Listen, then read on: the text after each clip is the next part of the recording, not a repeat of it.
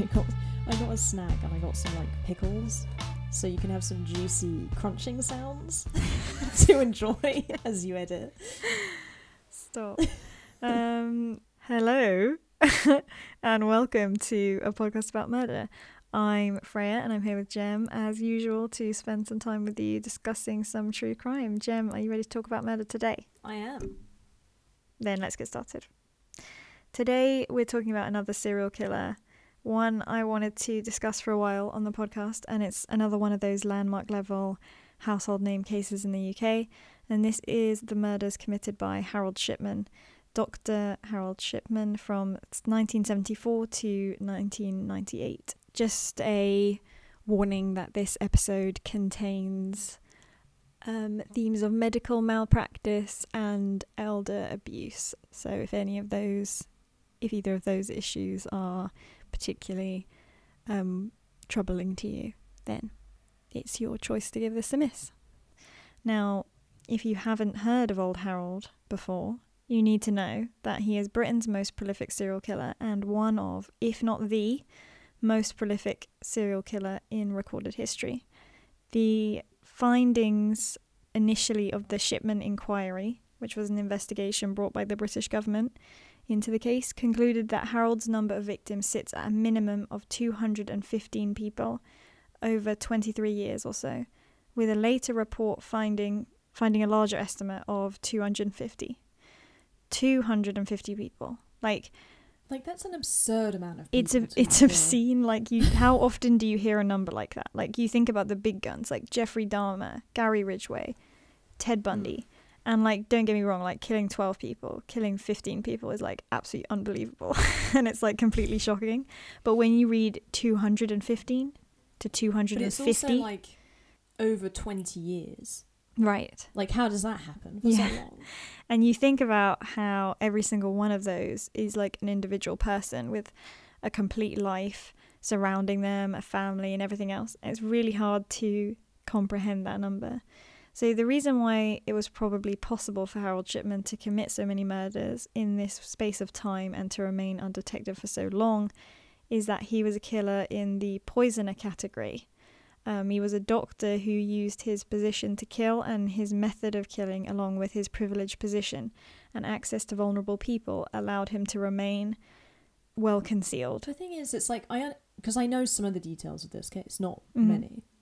So I understand how it's inconspicuous. At the same time, after a while, wouldn't you be it's kind of weird that so many people you come into contact with this guy? That's exactly it. After a while. But a while was 23 years. Well, that's the thing though, because if you think about it, that's 10 people a year, which if you do it one a month, would you notice a pattern? This is the kind of case where the terror isn't in the violence of the killing. It's the hidden nature of the person this person who's supposed to be caring about you. The wolf in sheep's clothing kind of aspect. He's the trusted person.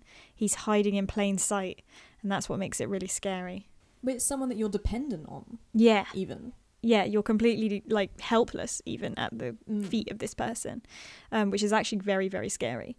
And as I said, Harold Shipman is not only Britain's most prolific serial killer, but he's actually considered by many to be the most prolific modern serial killer ever.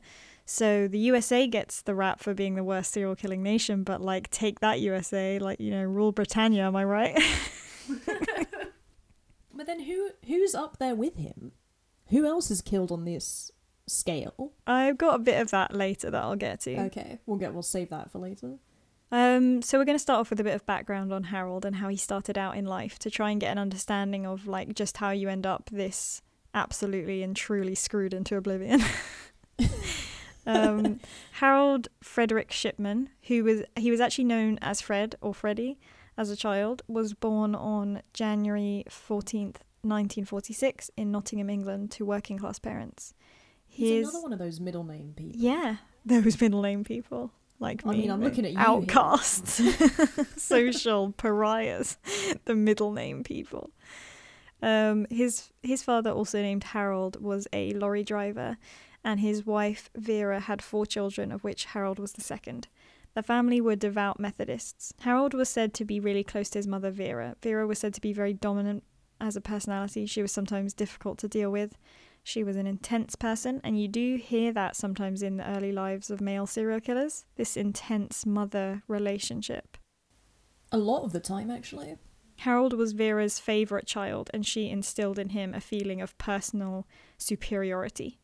Yeah, but that's the thing. It's like they're always one of many children, but they're the favourite. And that would come to be a major aspect of his personality, this superiority that his mum encouraged. The arrogance Vera encouraged in Harold would be a major barrier to him socially. It would lead to him having difficulty forming friendships and becoming isolated. He achieved adequate grades, but he excelled in sports, rugby, distance running, and athletics. His peers, if they remembered him at all, remembered him as a loner who kept to himself.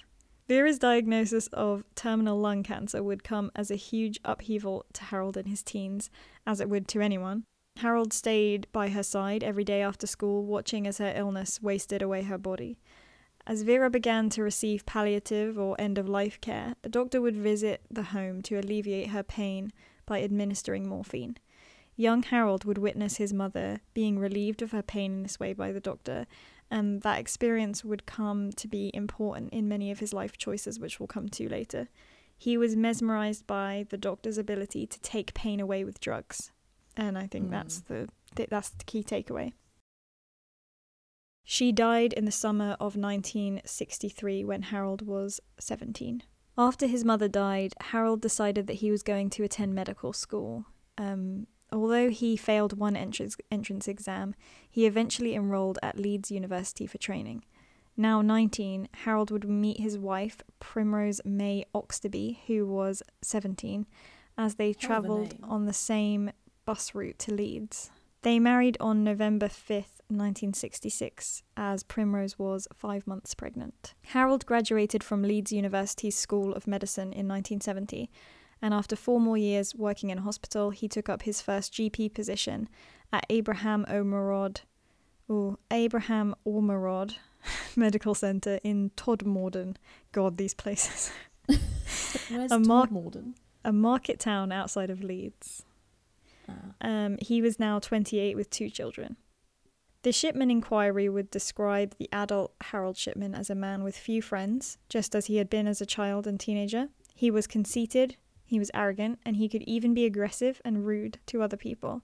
The reports noted that these... Go on. But I'm wondering, because he how did he so pass bedside manner?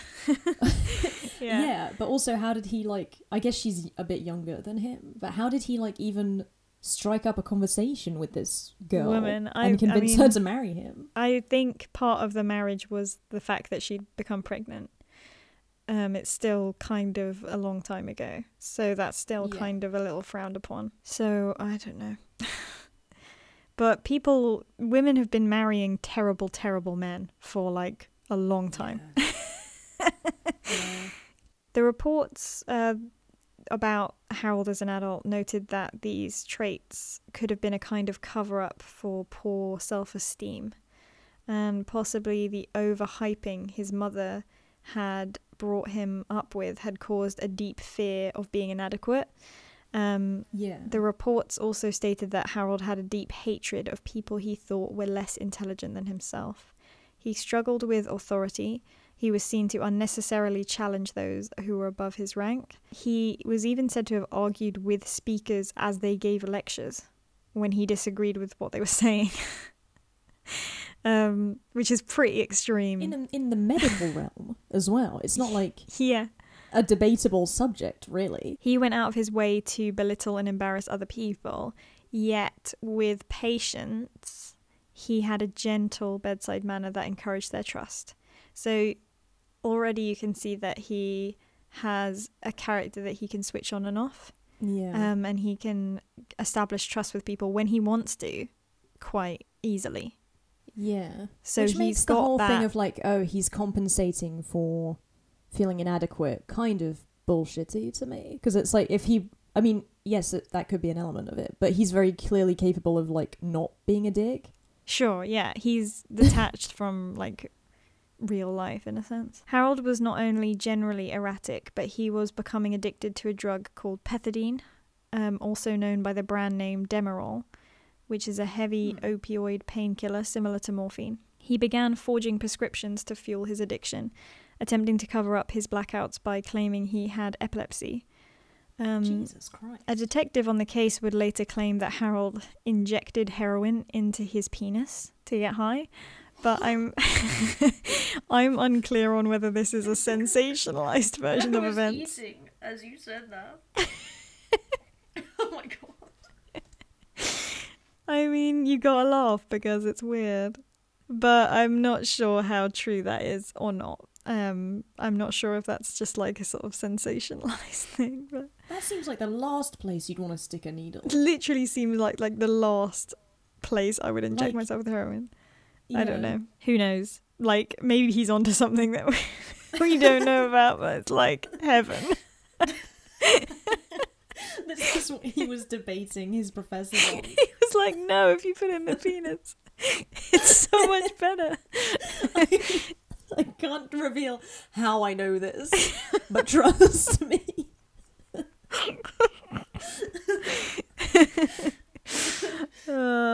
Okay, let's move on from heroin and the penis. Harold's first victim is believed to have been killed during this period while Harold was working in Todmorden in 1975. Eva Lyons was due to turn 71 the day after her murder. That same year, colleagues at the practice discovered Harold's secret drug addiction and he lost his job. He went through a rehab program and moved to Hyde, a town in the Manchester area.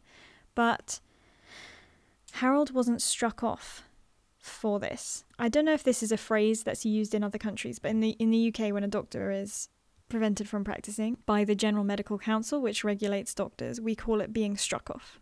And 2 years after his little indiscretion, shall we say, which cost him around £600 in fines, he rejoined the medical workforce as a GP at the Donnybrook surgery in 1977. In the 70s, you could just get away with anything. Literally. It was not required for any employer or any patient to be informed that Harold had a conviction, which is, you know, I'd like to know. Yeah. If my doctor had a conviction like that.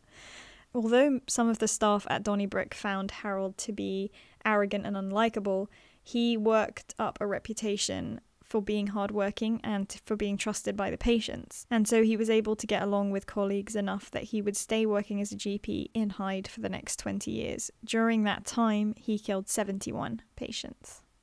Was he still doing drugs at this time, or is he like I'm going to go ahead and say he was definitely doing drugs because, like, I mean, he's now started killing people. I find it unlikely that he's like, yeah, I've given up the drug habit, but I've moved on now to, like, humans. I'm sure he's, like, still doing drugs. I mean, he learned. You only learn from that experience, don't you? He's just learned how to hide it better. Exactly. It's obviously not going to be possible to talk through 215 to 250 murders. Especially when most of them don't really have that much information on them that's out there, like, specifically. So we'll talk about the modus operandi of Harold Shipman in general, and then we'll move on to the discovery of his crimes and the trial. Most of Harold Shipman's victims were found sitting upright in a chair. There would be nothing unusual about the way they were positioned, but they would be fully clothed, and they were all at first assumed to have died of natural causes, but they hadn't. Their doctor, who they had trusted with their care, had murdered them by giving them a lethal dose of diamorphine, which is to say heroin for pharmaceutical use. He would request large amounts of this drug in the name of his patients. It's said he obtained enough diamorphine in the name of one patient to kill 360 people. Jesus Christ. So this wasn't a difficult thing for him to obtain. Was letting this happen? I know. After murdering a patient, Harold would concoct a plausible cause of death to cover up the crime. Sometimes he would even pretend to call the emergency services for help, and he would then alter the medical records to fit with the death that he'd stated. So he would actually go back and change what was on their chart to make it seem more likely that they would have died that way. As a final way to cover his tracks, Harold then convinced the grieving families of many victims to cremate their loved ones, destroying any potential evidence of what he'd done. And he would also continue to collect their prescriptions after they died. So when you said about, is he doing drugs? I mean, yeah, probably. Yeah. But then my question here is like, who... I guess it's like they know that it's someone that their loved one trusted. At the same time, I wouldn't be like, oh, my like grandma's doctor says we should cremate her, so I'm sold on that. Like, if I had strong feelings about it either way, that wouldn't be what convinced me. A few of them were buried, and that will come back to haunt him, but many of them he was able to convince them. So I guess that would be the people that didn't have a strong feeling about it either way.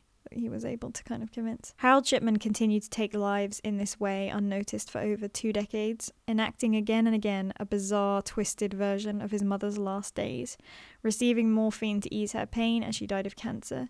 Around 80% of his victims were women, and most were elderly, like Anne Cooper, who would be his oldest victim at 93. So you would say that in some ways that reminds you of that his victim profile resembles his mother in a sense. Bit older than she would have been, but yeah, that's what I was gonna say. But an incapacitated older woman. I guess also maybe the age that his mum would be. Yeah, had she not died. That's a possibility as well. That's actually a really good point. I hadn't thought of that. But he didn't have a strict victim profile because his youngest victim was a 41-year-old man by the name of Peter Lewis, and he's also suspected of having killed a child of 4, but it's not confirmed that was a definite one.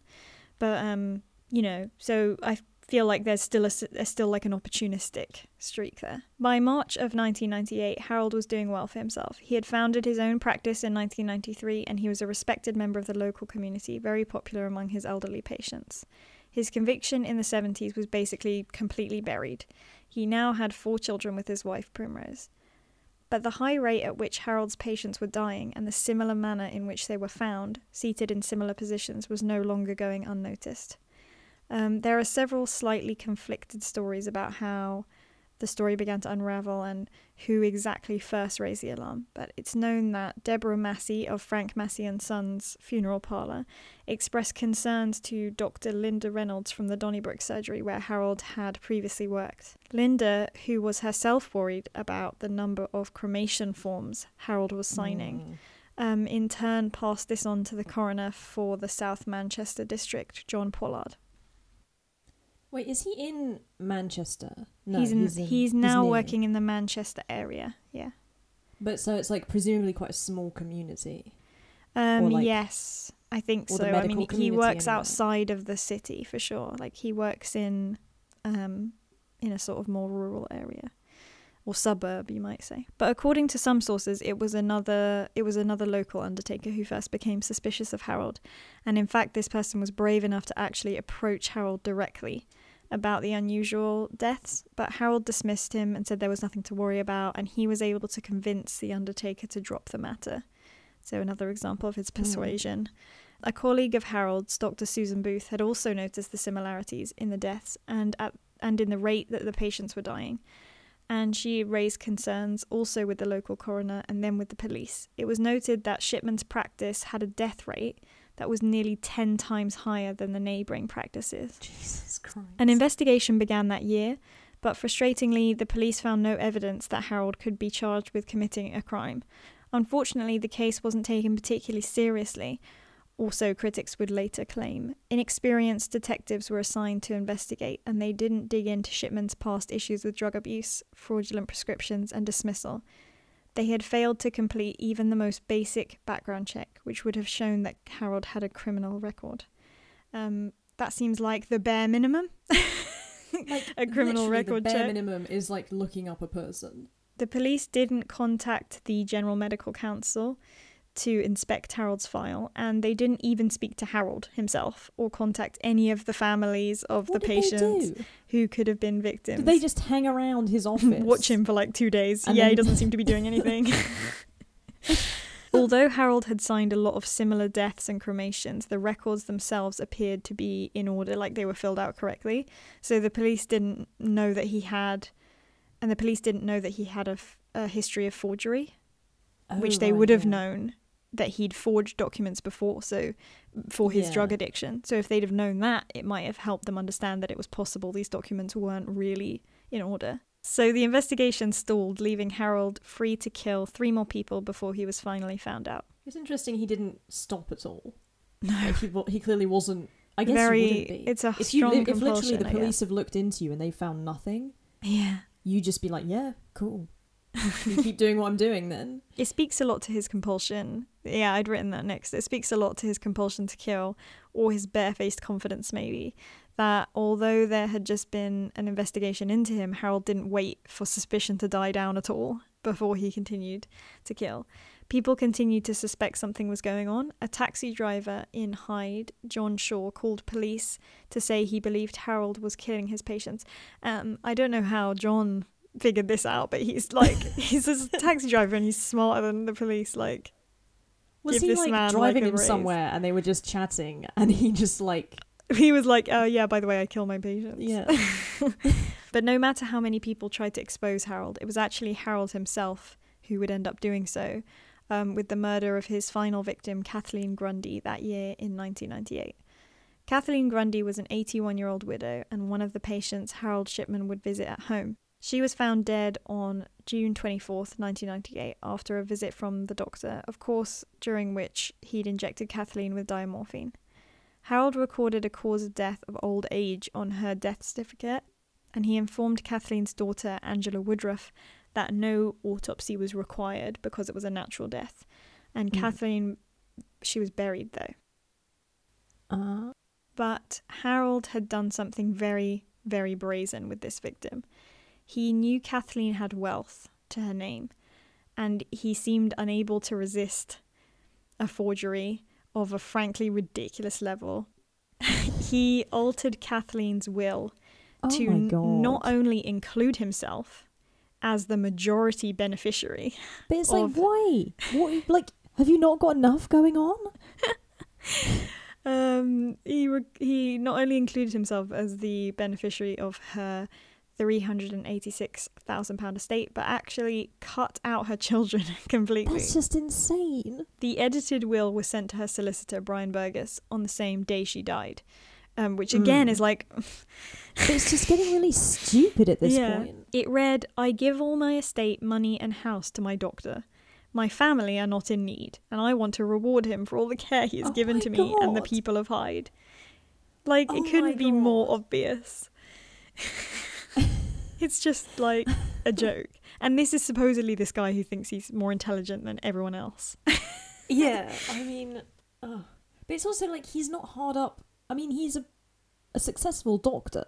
Right, there's no way he like properly needs this money. He just couldn't resist the temptation, I think, of, and his forgery. I think after having the police investigate and not find anything, I think he just thought, what the hell, I can get away with anything. I guess he also thinks that most other people are stupid as well, so he thought that no one would like question it.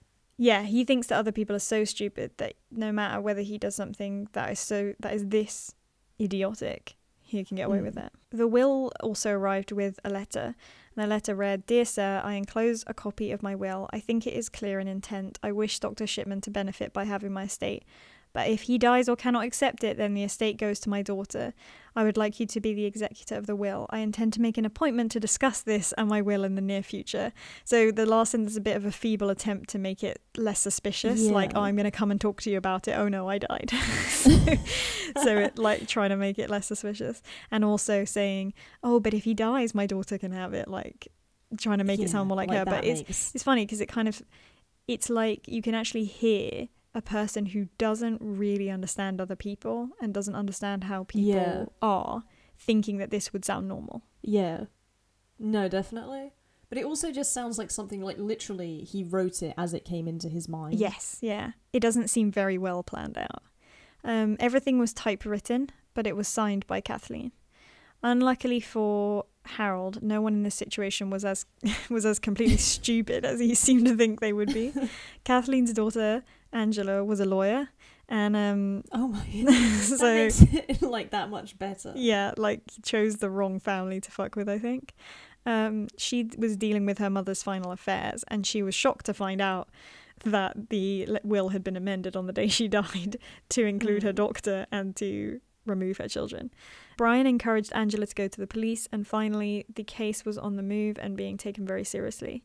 Kathleen's body was exhumed, and an autopsy found that she had died of a morphine overdose, taken 3 hours before her death, the exact time that Harold Shipman had visited her. Oh, so it's quite a slow, or not, I mean, not that slow, but it's like it gives him enough time to like not be there at the time of death. Yeah, exactly. Harold, when confronted, kept spinning more lies, claiming Kathleen was a drug addict and showing them notes he'd made on her medical files as evidence.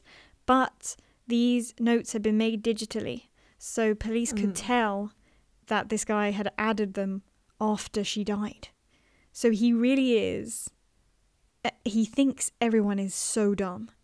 That's my only explanation. I guess it's also like he can't keep up with the times, I feel like. Yeah, maybe like he doesn't understand. Back in the day, he was a real smooth smooth criminal. Yeah. And now it's like... no, we can see that you've edited this document like 2 hours ago. This was edited just before you arrived. On September 7th, 1998, Harold Shipman was finally arrested. The nail in his proverbial coffin, a fingerprint found on the will, matched him. So, I mean, there was no possible room for doubt there. Yeah. Police were sure that this was not Harold's only victim, and as the bodies that were not cremated were exhumed, the pattern of diamorphine overdoses and death certificates with fabricated illnesses began to emerge. There were 15 bodies that police could physically prove had been killed with diamorphine, and so those were the murders that Harold was charged with when he appeared at trial on 5th of October 1999. They were Marie West, Irene Turner, Lizzie Adams, Jean Lilly, Ivy Lomas, Muriel Grimshaw, Marie Quinn, Kathleen Wagstaff, Bianca Pomfrey, Nora Nuttall, Pamela Hillier, Maureen Ward, Winifred Mellor, or Meller, Joan Mellier, and Kathleen Grundy. All of these women died in a 3-year period between 1995 and 98. The trial lasted until the end of January 2000. Deliberation took 6 days before a jury arrived at a guilty verdict. He received a sentence of 15 consecutive life sentences with a recommendation. I thought you were going to say 15 years, and I was like, that is shocking. Yeah, he's out. He's coming to you. With a recommendation never to be released. So in this country, you can not, like, in America, they can put you in prison. They go just like, it's life, without the possibility of parole. But for us and in Canada, it's a bit more like a suggestion. It's a bit more like the sentence is a maximum of 25 years. But the recommendation is that you shouldn't come out, probably. So they're going to review it at the 25 years and see what's happened then. He also received charges for the forgery of the will, 4 years. Home Secretary at the time, David Blunkett, formally agreed to the recommendation that Shipman would never be released in 2002. Comically, Harold Shipman was then struck off by the medical council, which is just kind of funny at that point. Like it wasn't fucking obvious. Like it's like, yeah, you're definitely struck off now. Shipman remained insistent that he was innocent. In prison, when encouraged to talk about his crimes, he would become emotional and tearful but would refuse to speak. He disputed the scientific evidence, as did his wife, Primrose, who attended court in support of him. She continued to visit him in Wakefield prison and to write loving letters to him. So she didn't seem to... I guess she believed him. But, like, do you think he believes himself? Like, do you think he genuinely thinks that he's innocent? It's so interesting. It's such a weird one, because I couldn't say what's going on. And he's never given like more information. Like he won't say to anyone. So it's a weird one. But on January 13th, 2004, Harold Shipman was found hanging from the window bars of his cell by bedsheets the day before his 58th birthday. So we'll never know like more about it from him. Some victims' families expressed their disappointment, which is interesting considering what we were saying in episode 2 about, you know, the death penalty and what's the most appropriate punishment, because these families were saying that they felt cheated. They felt cheated out of the justice of seeing Harold spend the rest of his life sitting in a cell, rotting away, and the chance to get a confession from him that could bring them some emotional closure in the future. So the whole time he's just denied everything. Yes, and then his final sort of, it's almost like a final fuck you, is like, and I'm not going to follow your fucking... So it's not like, there's no suspicion that someone else did this to him? No. The British public were divided between those who celebrated and those who were frustrated as Shipman's suicide. Though, so, you know, it's still that kind of thing. And of course, our great British tabloids summed up the divided mood as usual. The Sun ran the headline, "Ship, ship, hooray!" What? And encouraged other murderers to top themselves. Oh my god. I mean, it's just funny. We have like newspapers in this country that just openly like, kill yourself. While the Mirror condemned the prison services for being negligent and for giving Harold, who they branded a coward, the opportunity to take his own life. It's thought by some that Harold timed his suicide to benefit his wife Primrose. As he died before the age of 60, Primrose was entitled to collect a full NHS pension of £10,000 a year and also a lump sum of £100,000. Although Harold himself wasn't, like, he'd been stripped of his own pension, but that didn't, but the rules didn't quite, like, you know, she was still entitled to take that money. It's so weird to be thinking of stuff like that in this context. Like, I don't know. Famous FBI profiler John Douglas has said that because serial killers are usually obsessed with manipulation and control, killing themselves in custody can be seen as a final act of control over their circumstances. So motive, Harold Shipman never made any statements affirming his guilt, so he never explained his motive or anything like that. So in his past, I see a trauma that many people experience, like you said, losing a parent it as not a slightly older age, but still at an age where you wouldn't expect to lose your parent. Yeah, of course. But it's something that many people do experience and go on to live a normal life. Yeah, no one else is out there killing people. And like injecting heroin into their penises. But 17, like I get, you know, late, it's an intense time in your life. 17. Yeah. It's like the last thing...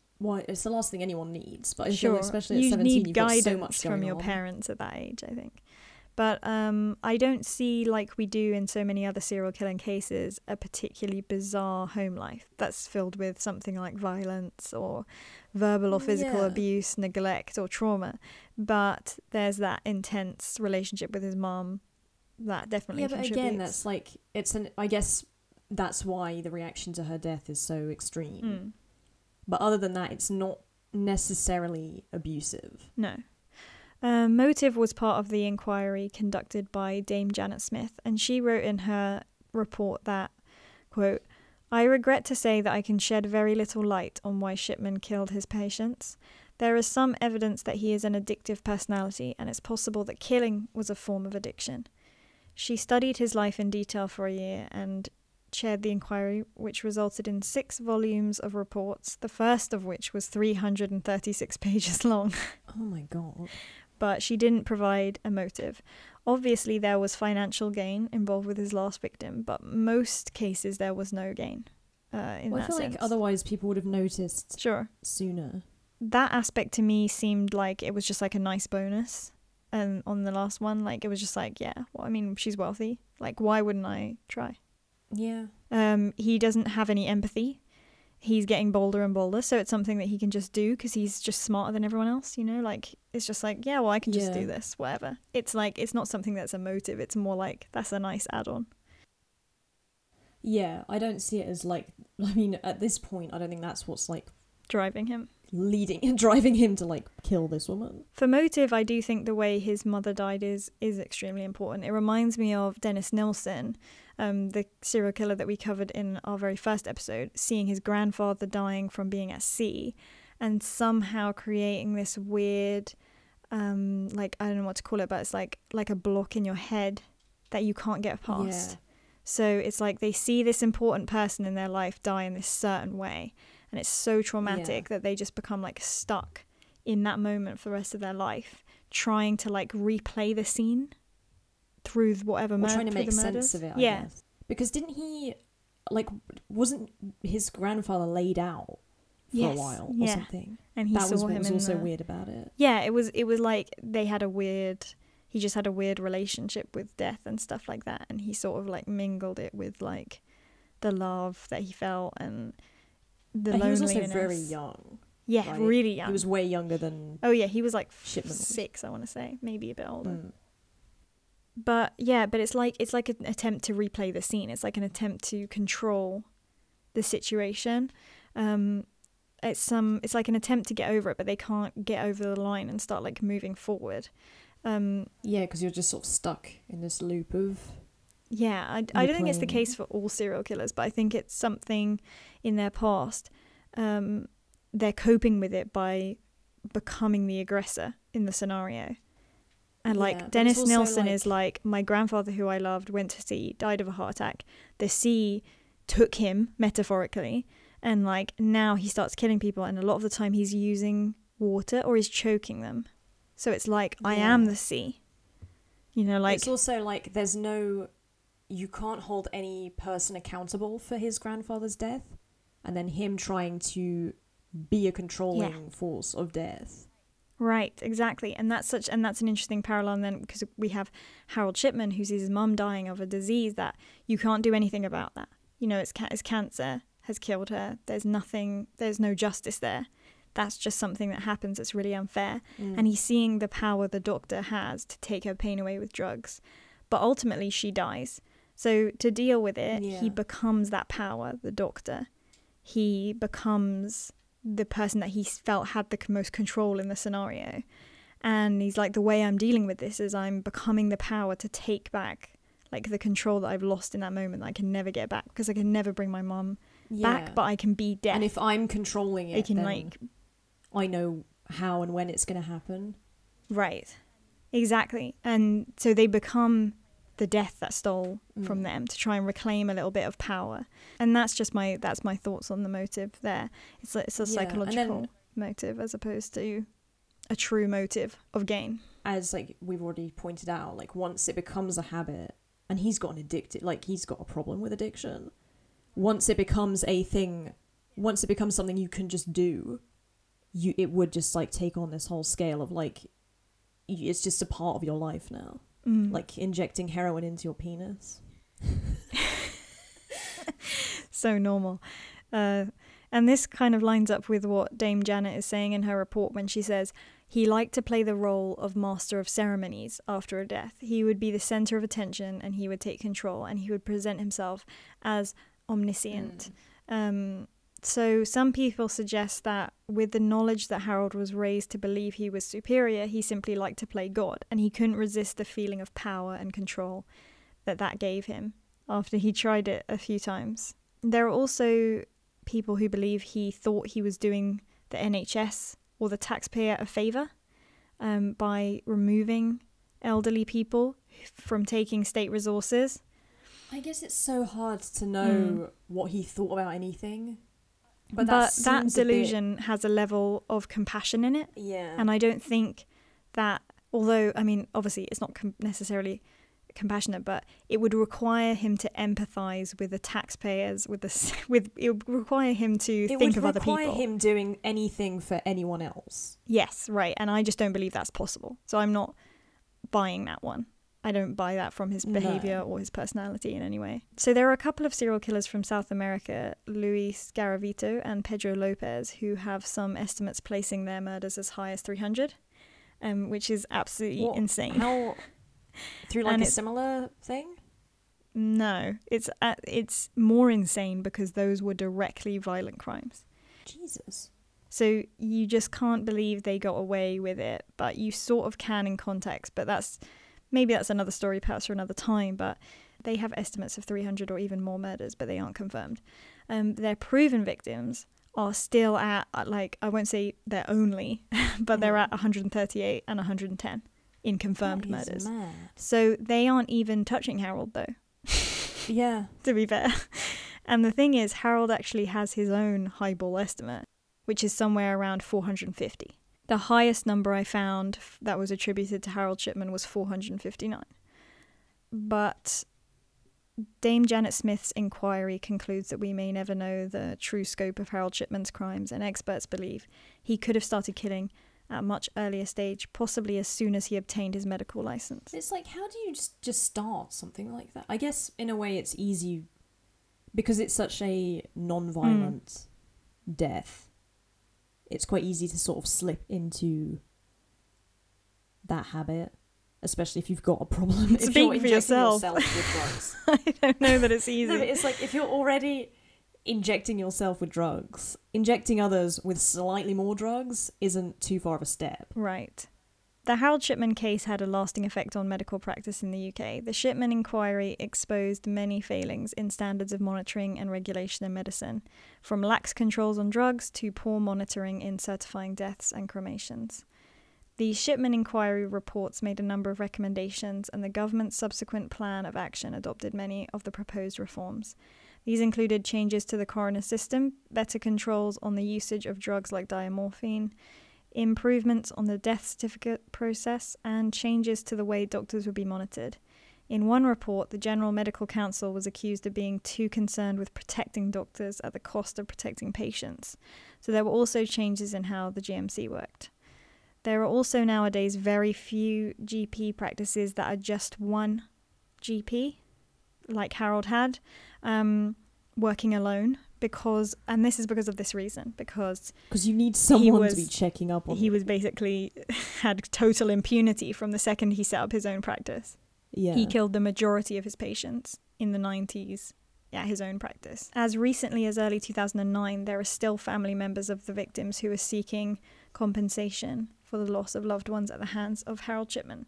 Harold Shipman has been the subject of numerous TV dramatizations, songs, references in other popular culture. A memorial garden to his victims called the Garden of Tranquility opened in Hyde Park on 30th. I've written Hyde Park brackets Hyde, and I wonder if maybe I've written that because it wasn't the London one, but maybe a Hyde Park in Hyde, where he worked. I guess it would be. I mean, it makes sense. If there's a park in Hyde. It makes more sense. I'd imagine it's called Hyde Park. Maybe. On 30th of July 2005 is when that happened. So that's it for the case of Harold Shipman. That's a big one. It's interesting to have a case where the killer hasn't ever spoken out about it. And you're just left to guess, and it's someone who's killed so many people, and you just have a complete guess, about what is the situation there. Weird also that his wife supported him. Yeah, very weird. But imagine being his kid. Yeah, I don't know. I imagine they probably changed their names. But that's it. So thank you for listening to A Podcast About Murder. Don't forget to follow us on social media. Instagram at A Podcast About Murder, Twitter at About Murder, Facebook at A Podcast About Murder with no E, and on YouTube you can search channels for A Podcast About Murder. We look forward to having with you. Nice. We look forward to having you. Having with you another conversation. We look forward to having you with us again. Same time next week. Have a great weekend. Don't do heroin. Don't put heroin in your penis. Or at all. Or actually don't. If you can help it.